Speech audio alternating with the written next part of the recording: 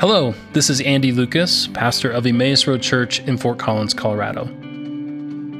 Thanks so much for listening to our podcast, and we hope this message will help you grow in your walk with Christ. And if you'd like to support this ministry, you can do so by visiting theroadfc.org and click on the giving link. We're in a series called Finding Jesus in Genesis. In other words, what we're doing in this series is we're kind of flexing our interpretive muscles as we learn to read the entirety of the Bible in light of Jesus Christ. The tradition that was handed down by Jesus to his disciples on the road to Emmaus, and then later picked up by the apostles, and then the early church fathers and mothers, was to read all of the Bible with Christ as the interpretive center. So to read the Bible as a Christian is not necessarily to begin with page 1 and then wait till all the way to the end of Malachi until we meet this person named Jesus. To read the Bible as a Christian means to begin with the revelation of who God is in Christ and then go back and read the entirety of the Old Testament through the interpretive lens of Christ. Now, this kind of reading of Scripture stands on two primary convictions. The first is that Jesus is the full revelation of who God is, that God is like Jesus. Or as the Scripture says, Christ is the radiance of God's glory and the exact representation of his being. That's what the preacher says in the book of Hebrews. The second conviction that this way of reading and interpreting Scripture, the second conviction that it stands on, is that the Bible does not bear witness to itself. That the Bible does not claim that the Bible is the final authority. What the Bible claims is that Jesus, the living Word, is the final authority. So the Bible points beyond itself to the living Word who is Christ. And what this ultimately means then is that we can read the whole of Scriptures and expect to find Jesus, even in the Old Testament. Yes and amen, right? So in the first week of this series, we found Jesus in Genesis chapter 1. In the first 3 verses, we found Jesus. And we discovered that Jesus, the second member of the Trinity, co-eternal and co-equal with the Father, is the creator of the universe. That Jesus, the pre-incarnate Jesus, the Word of God, is the creative agent or the agent of creation in Genesis 1. We also learned that Genesis 1, the narrative tells us that each day creation is good. And so what we took from that is that this world, springs out of goodness. That it was created not out of conflict. Remember how we talked about how in all other creation stories that were popular in ancient Near East, there was always the presence of good and evil from the very beginning, and that creation springs out of conflict between good and evil. But in the biblical narrative, in Genesis 1, evil is not present. There is no evil. So creation doesn't come out of conflict, but creation springs out of goodness, out of the goodness of God. And so we recognize Jesus as creator, essentially pointing us to the reality that our posture toward creation then should be one of awe, respect, and care. I hope that some of you have had some time over the past couple of weeks to maybe walk or drive or recreate or simply sit in the beauty of creation that is all over our city. Maybe you even had time to get out to the mountains or spend some time on the river, just taking in the beauty of creation, especially during this time of year. Today what we're going to do is we're going to find Jesus in the story of Adam and Eve in Genesis chapter 2. Now it's important to note that Genesis chapter 1 and Genesis chapter 2 tell two distinct narratives of creation. These are two creation accounts. The first account, Genesis 1:1 through chapter 2, verse 3. In this account, you have the separating, the filling, like we talked about last week. You have the humans as the pinnacle of creation, the final priests of creation before God takes his rest on the seventh day. But Genesis chapter 2 tells a different order of creation and a different creation narrative altogether. So I want to read a portion of Genesis chapter 2. You can turn there or click there, or it'll be up on the screen so you can follow along. But Genesis chapter 2, I want to begin in verse 4. That's where the second creation account begins, in verse 4. I'll read through verse 7, and then I'll pick it up at verse 18 through 23. So Genesis chapter 2, let's jump around a little bit. But beginning in the second half of verse 4, it says this. In the day that the Lord God made the earth and the heavens, when no plant of the field was yet in the earth, and no herb of the field had yet sprung up, for the Lord God had not caused it to rain upon the earth, and there was no one to till the ground. But a stream would rise from the earth, and water the whole face of the ground. Then the Lord God formed man from the dust of the ground, and breathed into his nostrils the breath of life, and the man became a living being. Now, let's pick it up at verse 18. Then the Lord God said, "It is not good for man to be alone, but I will make a helper as his partner." So that out of the ground the Lord God formed every animal of the field and every bird of the air and brought them to the man to see what he would call them. And whatever the man called every living creature, then that was its name. The man gave names to all the cattle, to all the birds of the air, to every animal of the field, but for the man there was not found a helper as his partner. So the Lord God caused a deep sleep to fall upon the man, and he slept. And then he took one of his ribs and closed it in the place of his flesh. The rib that the Lord God had taken from the man, he made into a woman and brought her to the man. Then the man said, This at last is bone of my bones and flesh of my flesh. This one shall be called woman, for out of man was taken this one. Therefore man leaves his father and mother, clings to his wife, and they become one flesh. The man and the wife were both naked, and they were not ashamed. This is the word of God for the people of God. Thanks be to God. Now, two distinct creation accounts, different from one another, and that serve different theological purposes. Now, this is really important. If we are reading Genesis as we should, which is as theological texts, then the differences in creation that they have, actually poses no problem or threat. However, if we read it as an encyclopedia of the origins of the universe, as some have done, then you find yourself in a position of trying to harmonize the two creation accounts and try to have them make sense of one another even when they don't match. For example, in the first account, humans are the pinnacle of creation. So they enter a world that is already filled with vegetation and with animals. But in the second account, human beings are the first that are created, before any plants, before any animals. In Genesis 1, male and female are created at the same time. In Genesis 2, Eve only comes after a suitable mate could not be found for Adam in all the rest of creation. And of course, that is only the start of the problems. If we try to read this text scientifically or as an encyclopedia for the history of the universe, but if we're reading these texts as we should, which is theologically, then we can recognize that each creation account is seeking to teach us something different. And so the point simply is this: don't read Genesis trying to look for proof of modern science, but rather enter the world of the text and seek to find meaning in it. Okay?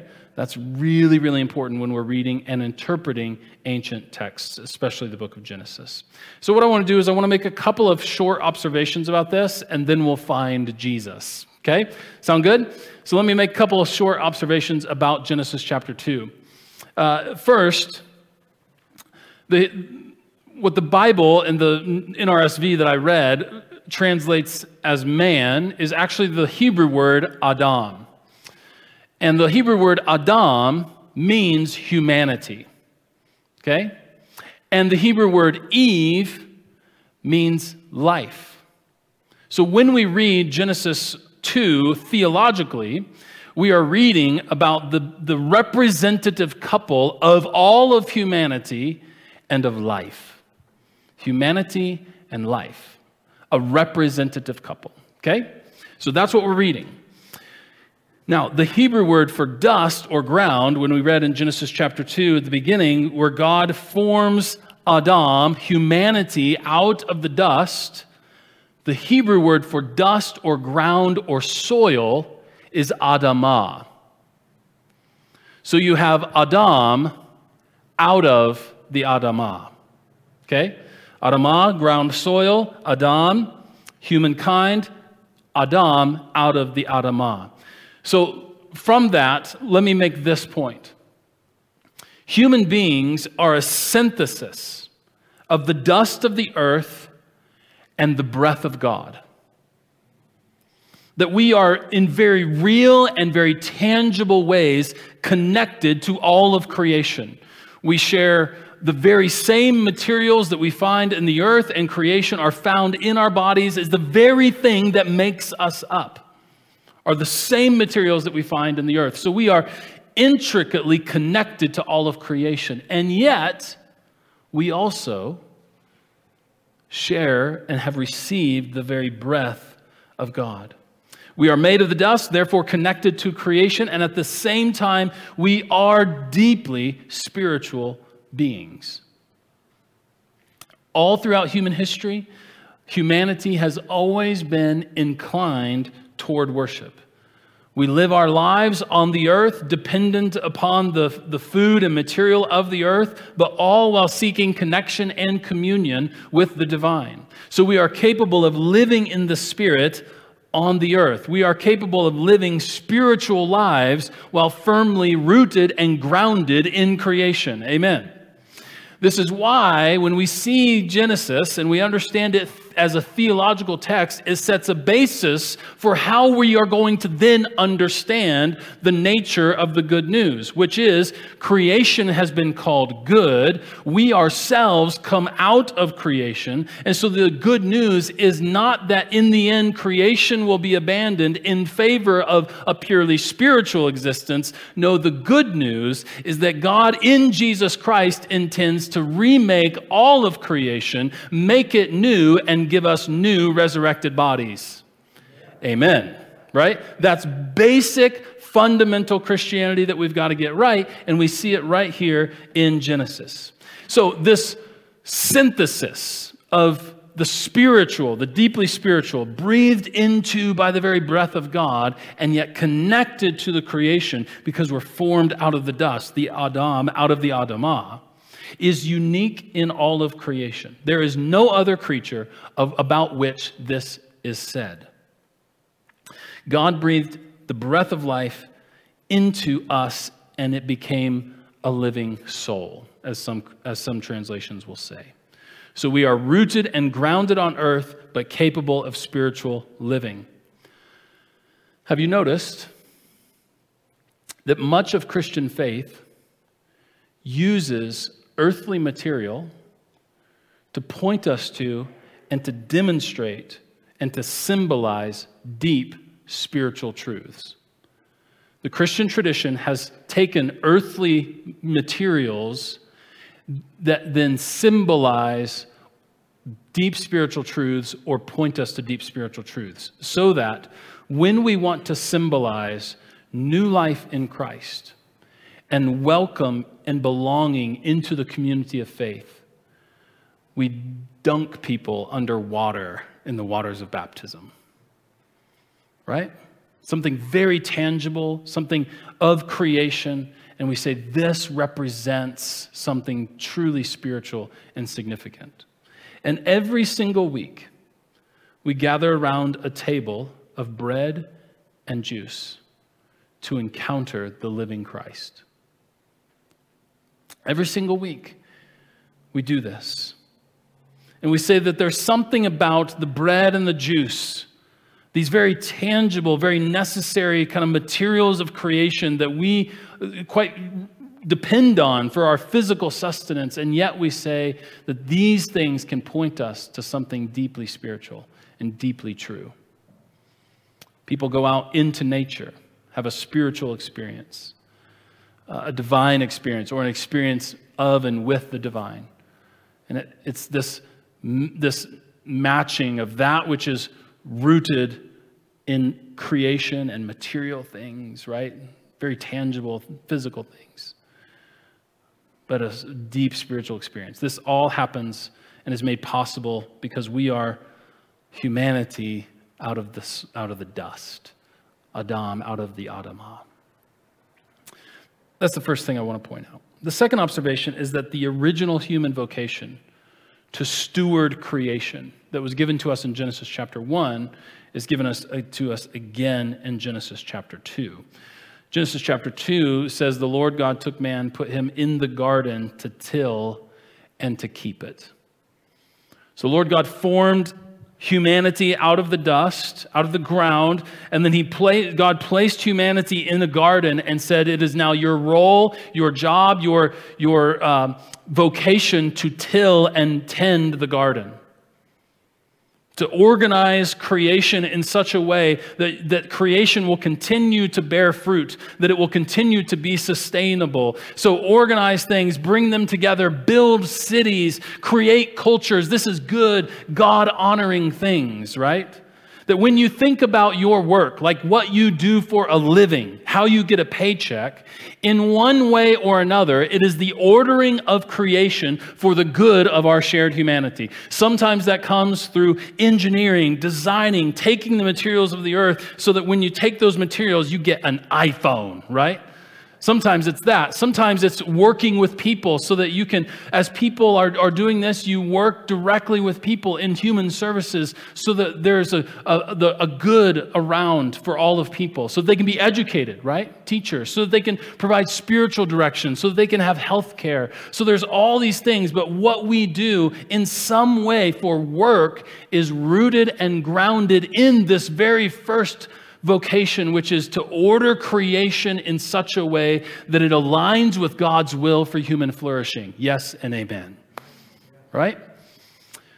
And this is the original vocation, and it hasn't been rescinded. The Lord God placed man in the Garden of Eden to tend over it and to watch it. Humankind is given this vocation to care for God's creation. Think of it this way.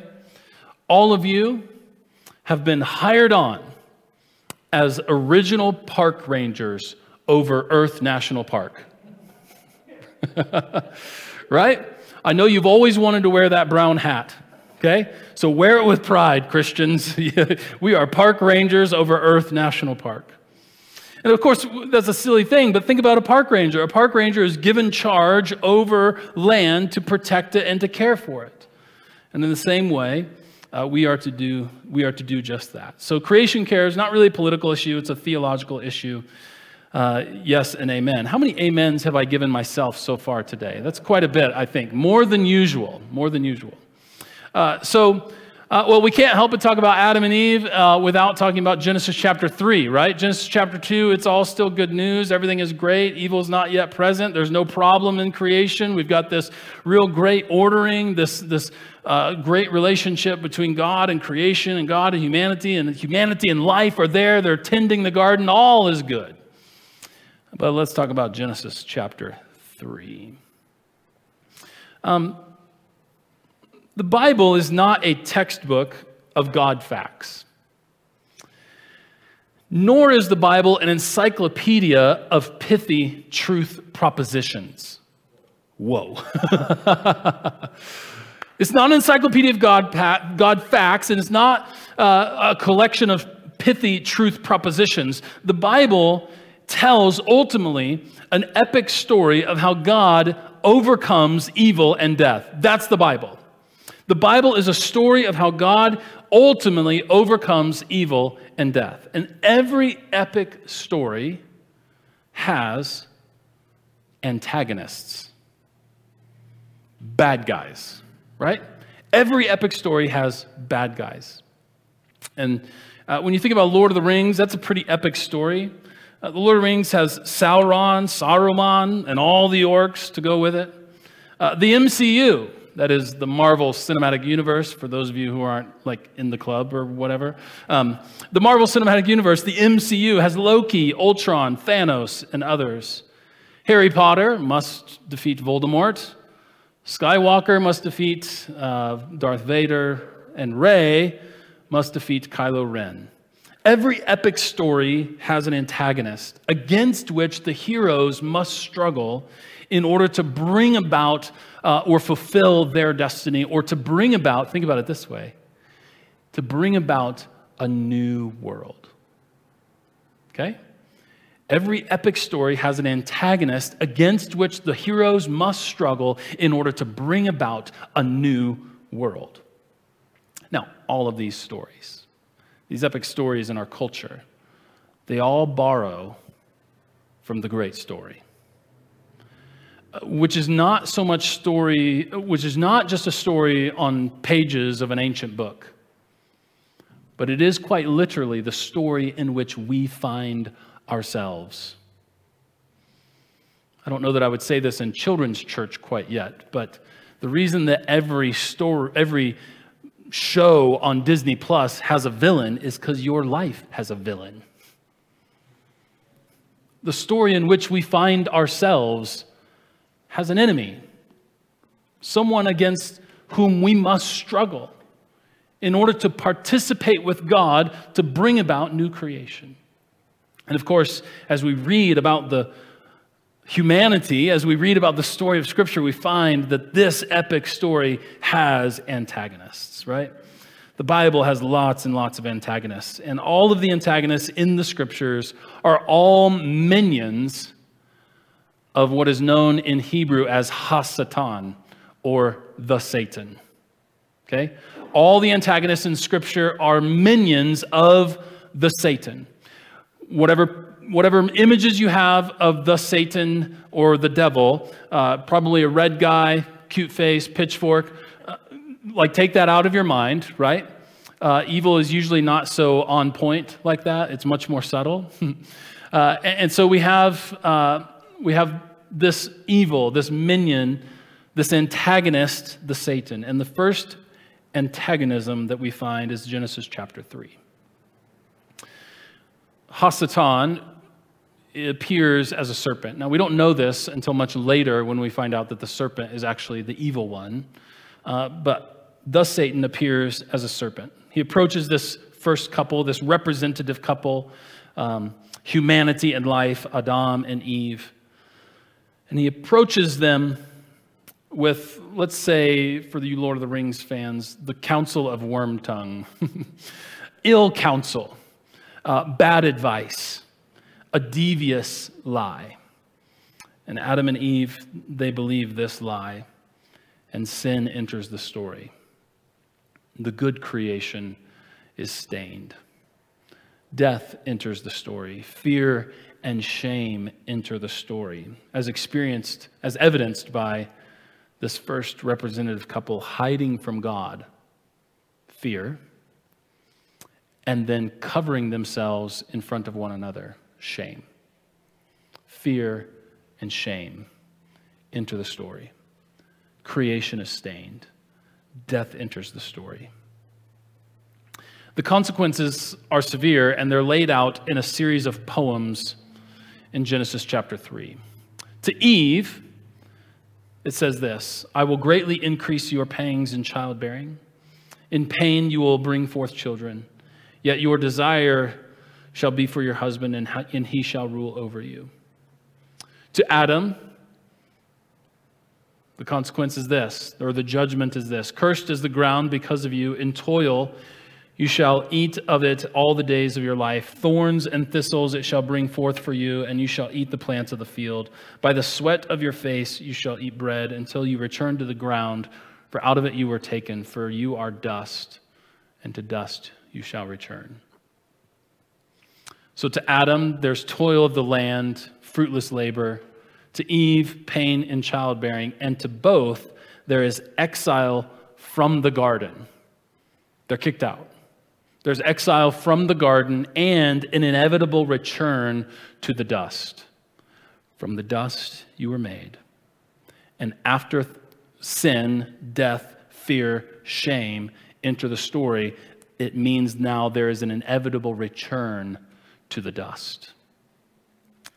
And then to the serpent. To the serpent, we have this little poem. I will put enmity between you and the woman, and between your offspring and hers.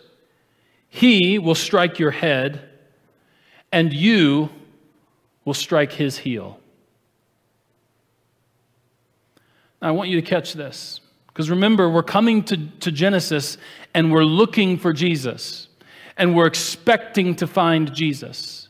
And here, when sin, death, fear, and shame have entered the story, an inevitable return to the dust, and there's consequences, there's judgment proclaimed to Adam, to Eve, to the serpent. To the serpent, I will put enmity between you and the woman, between your offspring and hers. He will strike your head, and he will strike his heel, and you will strike his heel. There's offspring that comes from the woman Eve that will strike down the serpent, but will be wounded in the process. Are you with me? This verse is known as the proto-evangelium. Okay, Jay, you want to show that word for us? The proto-evangelium. That's a pretty fancy word, wouldn't you say? Proto, meaning first. Evangelium, being from the Greek euangelion, which means good news. Proto-evangelium means the first good news. Yes, right? So, check this. First good news. So right after sin, death, shame, and fear enter the story through the antagonist, the scripture offers us hope that one day all the work of mischief, all the work of twisting the truth, all the work of conniving of the Satan will be undone by the seed of the woman, who will strike the head of the serpent but be wounded in the process. Oh, come on, somebody. All right. So, now we don't normally talk about the seed of a woman. We talk about the seed of a man. So this is one who will come from a woman without the aid of man, who will crush the head of the serpent. Church, this is where we find Jesus in Genesis chapter 2 and 3 in the story of Adam and Eve. Right after the bad news of humanity being exiled and subject to death, there is a promise and hope of redemption. Right after creation goes wrong because of fear and shame, we are made aware of the power of love. If we don't read the Bible through the lens of Christ, we will surely have missed it. But here it is, in riddle form, a little bit obscure, but it's there, the very first good news, the proto-evangelium.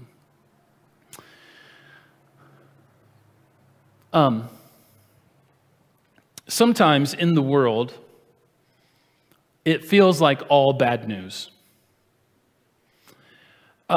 Sometimes the world in which we live can feel a lot like Genesis 3, where it's just things are running amok. Fear, shame, death, sin, all these things are running rampant in our lives. We feel it in our hearts. We see it in our world. And we look and we say, where in the world is the good news? I submit to you today that the good news of Jesus is there. Sometimes it's obscure. Sometimes it may come to us as a riddle.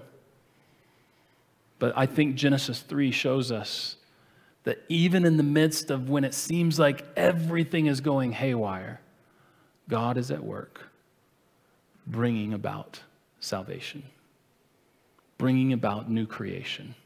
There is always an antagonist against which heroes must struggle in order to bring about new creation. And the promise of Genesis 3, when everything is going haywire, is that the work will be done.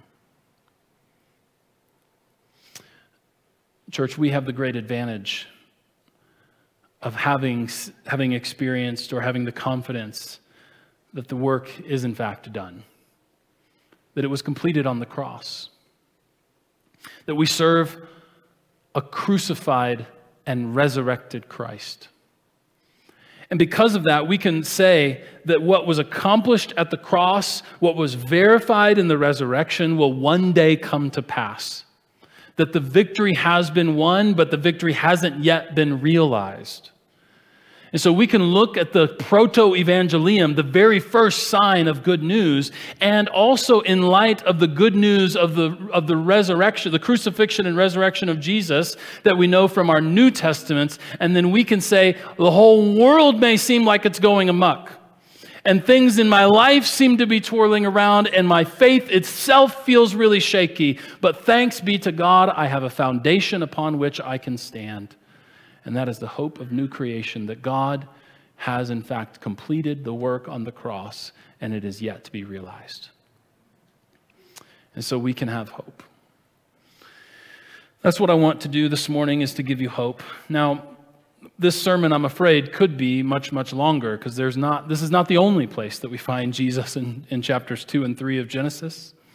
We can find Jesus as the creator who comes in search of lost humanity. We could find Jesus as a new kind of Adam. That where humanity, the very genesis of humanity, right, the Adam, failed, the New Testament theologians will say Christ is the new Adam. The new birthplace of a new humanity, which is why Paul will say race and gender and social class, all these things have no bearing because our original ancestor is Jesus, the progenitor, the beginning of a new humanity. So we could find Jesus in the new Adam.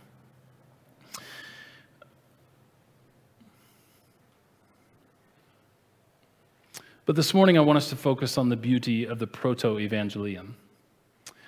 You could feel free to drop that in conversation with your friends, too.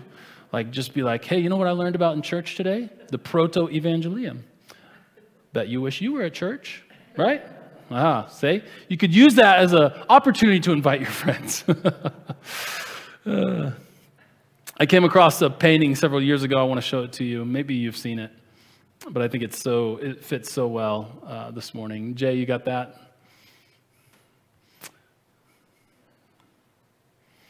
I don't know if you've seen this kind of making its rounds on social media, but this is a picture of Eve on the left with the serpent wrapped around her leg. She's holding the fruit in her hand.